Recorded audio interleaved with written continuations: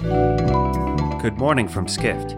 For daily updates in your inbox, subscribe to the Skift Daily newsletter at skift.com/daily.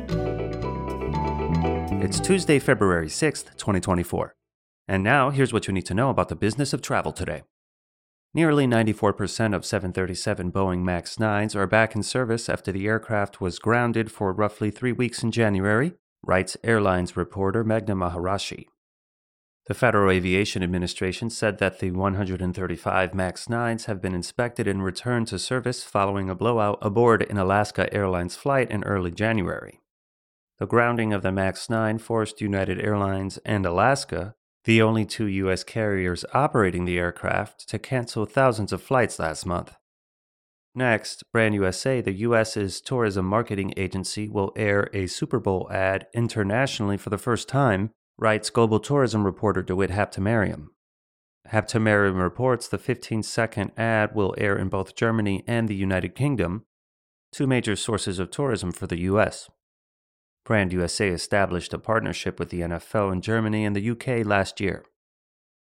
Stacey Melman, the agency's chief marketing officer, said partnering with the NFL has enabled it to tap into the growing number of international travelers interested in American football. We end today looking ahead to soccer's World Cup in 2026.